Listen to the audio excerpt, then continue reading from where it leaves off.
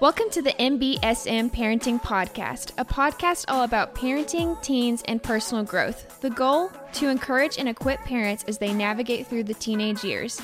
And now, your host, Marcus Eves and Kyle Riley.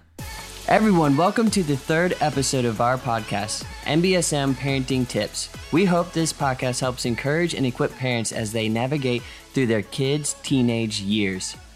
And we are joined today by the one and only, really a legend, Rusty Robinette. So Rusty is one of our elders at New Beginnings, and he is one of the most faithful church volunteers in general with the kids ministry because his wife serves as the preschool director here. And he is also a public school administrator at Spring Hill High School. And today we get to hear from him just really thoughts from a public school administrator, which I think will be an interesting conversation. Mm-hmm. But first, Rusty, tell us about you, your family, your current role, how you got to that role, and really, why you got into education. Mm-hmm. All right, well, thanks. Marcus, thank you for that introduction. I'll maybe get you to come to my staff meeting, introduce me to my staff that way. Yeah. I think that was pretty cool. It kind of built me up. I very much appreciate that. Yeah, I've been, my family, I've been married to my wife for 26 years. I've got a son, Ben, who is 24 and has just recently graduated from college. I got a daughter who is 19 and is currently going to ETBU. I also have a sixth grader, and so that keeps us fairly busy. We have a busy house, and so we enjoy that. As far as education goes, I got into education about 27 years ago, just with the thought of I want to impact as many lives as possible. And so currently, I do have the honor to be able to impact over 500 kids, not to mention 70 staff members, and then an entire community as well. So just a great opportunity for me to impact others' lives. Yeah, and you've been really in education for a while now. Start off, you were a coach at one point, and then you kind of moved up, and God has expanded your influence. Yeah, so I started out actually at Spring Hill as my first job. I was a teacher and a coach. So my influence there was, over the kids in my classroom only, and only the kids who maybe I was coaching in the field. As I moved up in different roles as an administrator, that increased. I might have a campus of 200 to 300 kids and 20 staff members, and so. My current role is actually a little smaller than the one that I had before. I actually had 760 kids on my last campus that I was on, but just a greater opportunity to have impact. So it's every opportunity has given me a little bit more people to be able to impact in my life. Yeah, and it's clear that God has put a burden for this generation on your heart, really much like Kyle and I as student ministers. Mm-hmm. And we want to make an impact in this generation. I know you've had a huge impact in a lot of students' lives over the years, as a coach, as an administrator, as a teacher. But I think it'd be interesting to hear from those listening, what is something that God has placed in your heart in regards to this generation? Mm. Well, especially this particular generation, they've been through so much. Obviously currently we're going through a pandemic, and that's a pretty big deal for this generation. They're having to adjust to a lot of things that no other generation has had to go through. I know that we've had other generations that have had, major world wars and things like that. And so I think this generation will be another one that will leave a legacy. I heard Pastor Todd say the other day, in one of his services, about how your legacy is going to be how you went through this time in your life. Did you fold down to doing things that other people were doing, or did you rise up? And so these kids definitely can leave a legacy on how they handled this situation. And in 20 or 30 years down the road, that's going to be a big part of history. It is definitely evident that this generation is facing something that's unique that they have not had to experience before. And I love, thinking big picture, because I think so often students just think in a very small window. Yes. But looking big picture, what kind of legacy are they going to leave? Mm-hmm. What are you going to be known for in this time, not only really in COVID, but in high school and your school, did you maximize the time that God gave you for His glory, or was it used for selfish gain? And I think, for you in that role to have that heart that you want students to leave behind a legacy, a godly legacy, and you help encourage them in the capacity that you are able to in your role, that's very comforting and encouraging to know that there's administrators like you specifically with that heart and mind for those students. And that's important. Yeah. Thanks, Marcus. I mean, I just extend you an invitation to come talk to my staff or parents or anything about you. Yeah. You say some great things about me. So Rusty, I'm a fan. I'm a fan of Rusty Robinette. Share that for with sure. a lot of people. So I want to ask, dealing with the public school and parents, when it comes to parents' involvement, how important is parents' involvement in their child's education? Yeah, so in my 27 years of experience, I often have these conversations with students and with parents. I mean, a lot of times when I'm talking to a student, I'm talking to a 15, 16-year-old, and it is important for me to be able to tell them I've been working with youth for 26, 27 years, so even longer than they've actually been alive. And what I want to say is that the most important thing in a student's life, that's probably the most key for success of their life, is an adult that cares about them, an adult that will hold them accountable, an adult that will support them through tough times, and an adult that will be there when they fail to help them, not replace what consequence they're going to have to face, but help them walk through that. And so an adult in a student's life is so important. I've seen it for 27 years that has helped with student success. Out of any other factor, that's the single number one thing that I think is the most important. Wow, I love it. I mean, dealing with stress and difficult situations, do you have a good example of a parent walking their child through that in a successful way? Well, I'll tell you this. Being a teenager today is stressful. There's so many things that are pulling on them, so many negative things in this world that try and pull on a kid's attention. I can think of just one particular parent, and this particular parent, I'll just kind of give you some examples of what I see him do. He is at every single one of his kids' events. I see him there constantly. When I see him at the events, he and I are always having conversations, and he always asks me, "What can I do for you?" And we'll be working on something completely, opposite ends of the gym or opposite ends of the auditorium, and we'll start talking. He'll come over, we'll start talking, and he always ends with, what can I do for you? So he is not only somebody that is supporting his kid, but he's supporting the people in his life, his kid's life, and finding out what he can do for them. And this particular man, he follows through with it. I'm just, hey, really? Well, I'm glad you asked. I really need a volunteer to go and do this. And he's volunteering. He jumps in there and does that.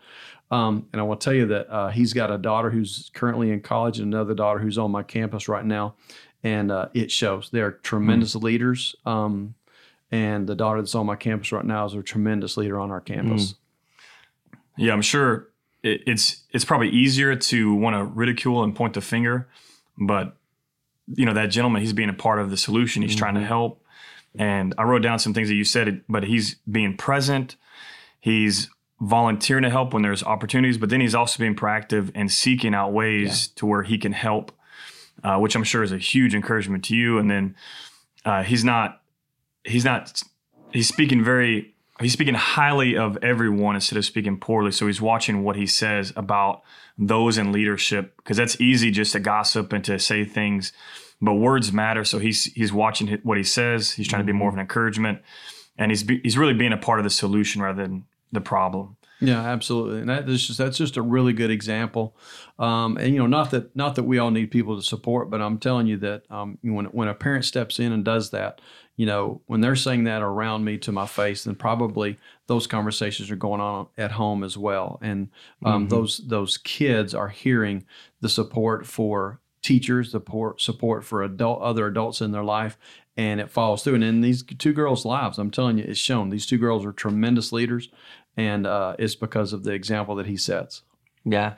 No, it sounds very similar to even just as student ministers, what we deal with on a weekly basis with our ministry. Parents that are involved with their student inside of church, you see the most growth and the most healthy relationship between parent and child in those moments where parents just lean into what their students are involved in. It makes a world of difference for the next generation. Yeah, we call those rock star parents. I would say this one's a rock star parent. You'd call this one as well.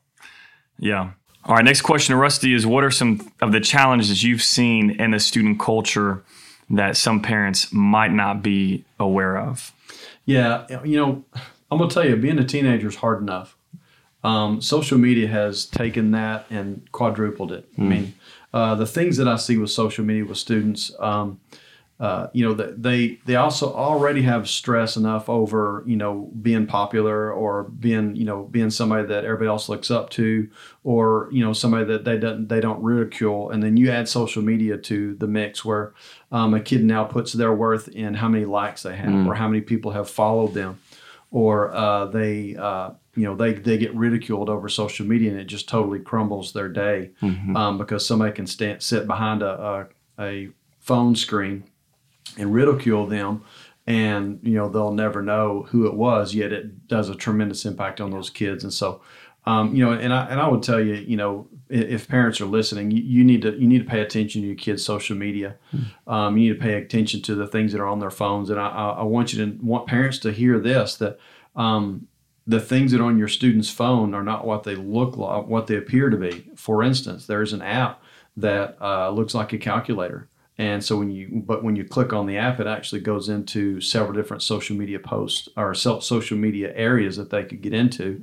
And so you need to be very present, not only just kind of glancing at your kid's phone, but go ahead and open their apps and take a look, because there's a lot of ways that, unfortunately, a lot of evil people have found ways to help kids basically fail in several different ways. And so, and then really, just an example, I would tell you that anytime that a student can post something that will disappear within, 3 or 4 or 5 minutes, that is very dangerous, because number one, our students who are teenagers, they are already having trouble making some decisions, and sometimes their decisions, when they disappear in 2 or 3 minutes, are still out there, and they've done some pretty bad damage. And one of those particular apps is called Snapchat. And I think Snapchat came through several years ago, and we've seen a lot of issues because of stuff like that. Not just Snapchat, but others that allow you to post something and then it disappears. All right. Well, Rusty, thanks for bringing that up. Really, a couple of things on that we'd like you to add to is just tell us maybe some examples of some things that you've seen of how it negatively affects the students in school, and then some tools that parents can put in their tool belt on ways they can help better parent their student in regards to social media. Yeah, I mean, like what I was saying, when a kid posts something on social media or puts their identity into social media, if they don't get enough likes, or if somebody unfollows you, man, you'd be surprised at how many kids get upset because Joey has unfollowed me. And it's just crazy that they put their worth in that. And so, number one, as a parent, we need to bring those kids up and let them know, man, your worth is not in your social media. It's not in your grades. It's not in your athleticism. Your worth is the person and work of Jesus Christ himself. When you put yourself in those shoes, then it doesn't matter about your likes, because you know what? I don't think Jesus got a whole lot of likes in his day. Yet, he's the king of the world. I mean, he's king of everything. And so, for parents, you asked the question about, for parents, some tools or some things. I go back to be present in your kid's life. I mean, it's so important for parents to have conversations with their students and just be open and ask them, hey, how are things going on? Is there anything going on with your social media that's upsetting you? And I want you to, I want parents to hear this. When you ask that question the first time, they're going to say no. And that's going to be the end of the conversation. And so you've got to give yourself several opportunities as parents to visit with your children so that they feel comfortable talking to you about those things. And so that doesn't just happen when you're in the car driving to Sonic. That happens every night at dinner. That happens every evening when you're sitting down as a family, maybe doing a Bible study, or maybe you're sitting down as a family. But the key is as a family. Family time is where you're going to get those things, those great conversations. Steve Farrar said this. He said, "Quality time will show up in quantity time." And man, that's just so important. Just spend time with your kid. And yes, you need to watch their phone. You need to look for the things that are going on, and make sure that you are involved in their social media and that you're following your own kids. If they're on Twitter, then you're following them on Twitter. You see what they're posting. If you're on, if they're whatever social media they're on, you need to be on there, and you need to be one of their friends, or you need to be following them so you see the stuff that they're posting or the interactions that they're having. Yeah, that's huge. In today's climate, where I've noticed this in families where meeting together as a family is a lot harder, especially if you have more than one child and you're trying to balance sports, school activities, work schedules, and everyone is all over the place, but not sacrificing the busyness for that family time is important. So maybe some things need to be cut off the schedule so that you can make time for the family, because that's going to be the most important thing. And so I appreciate you sharing that. And I would say be encouraged to know that if you're starting that conversation, your first conversation probably won't go as positively as you want it. It takes multiple conversations, and it takes that time developing that healthy communication between you and your teenager to be able to get to the spot where they are willing to be open about things they're struggling with and facing. I would say the way to start, if you're a parent out there and you're wondering how I can start all this, have dinner. Have dinner with your family. I mean, that's a great way to start. It creates an opportunity where you can sit as a family and talk for 15, 20 minutes, have everybody at the table put their phones away, and you just have that time. And no, you can't have dinner with them every single night, but I would say your goal needs to be 5 nights out of the week. And I know that seems like a lot, but our kids are worth it. Yeah. I have a 2.5-year-old and a 1-year-old. We started that rule in our family already, where no phones at the dinner table. We sit together and we talk about our day and we enjoy it. And it's been great. Yeah. Yeah, that's so valuable. Thank you for sharing that. And I guess as a final question, what are some ways that parents can be involved in their local school? I would say, first of all, I keep harping on this. It's so important, man. Have conversations with your kid about school. Have conversations with them and asking them how school has gone. Give them opportunities just to be open with you about school. I would say that, the school has always needed parent support, and yes, the school teachers and the school administrators need the parents to support them. But when a parent supports the school, then that kind of conversation follows through at home. And now the student starts supporting the school as well. And so it's important for that student to be successful, just like that example that I gave earlier about a parent who supported the school. But it follows through with the kid as well. So the parents need to be supportive of teachers, administrators. I will say this.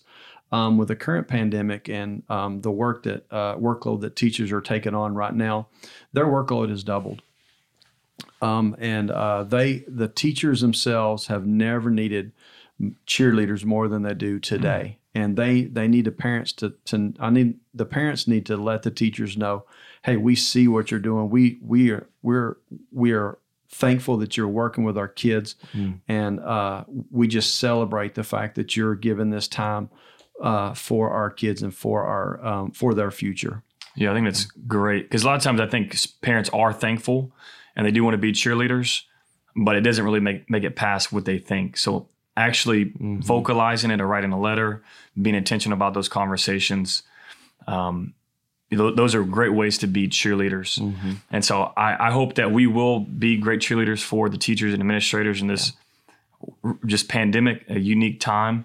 And so, Rusty, thank you for what you do and for being on our podcast and sharing these thoughts. I think they've been very beneficial and valuable to parents as they help encourage our local teachers and administrators. Yeah, I thank both of y'all too. I mean, we're sitting here talking about this kind of stuff, and y'all deal with it as well. So I appreciate both of y'all and what y'all do for our kids and for their parents. Well, thank you, Rusty, man, for the encouragement, and we're just so thankful for all that you do in our community. We cannot thank you enough.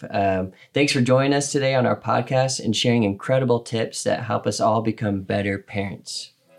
So if you've enjoyed today's podcast, help us out by subscribing and sharing this with your friends, and be on the lookout for more content in the coming weeks. This is NBSM Parenting Podcast, where we encourage and equip parents to navigate their students' teenage years.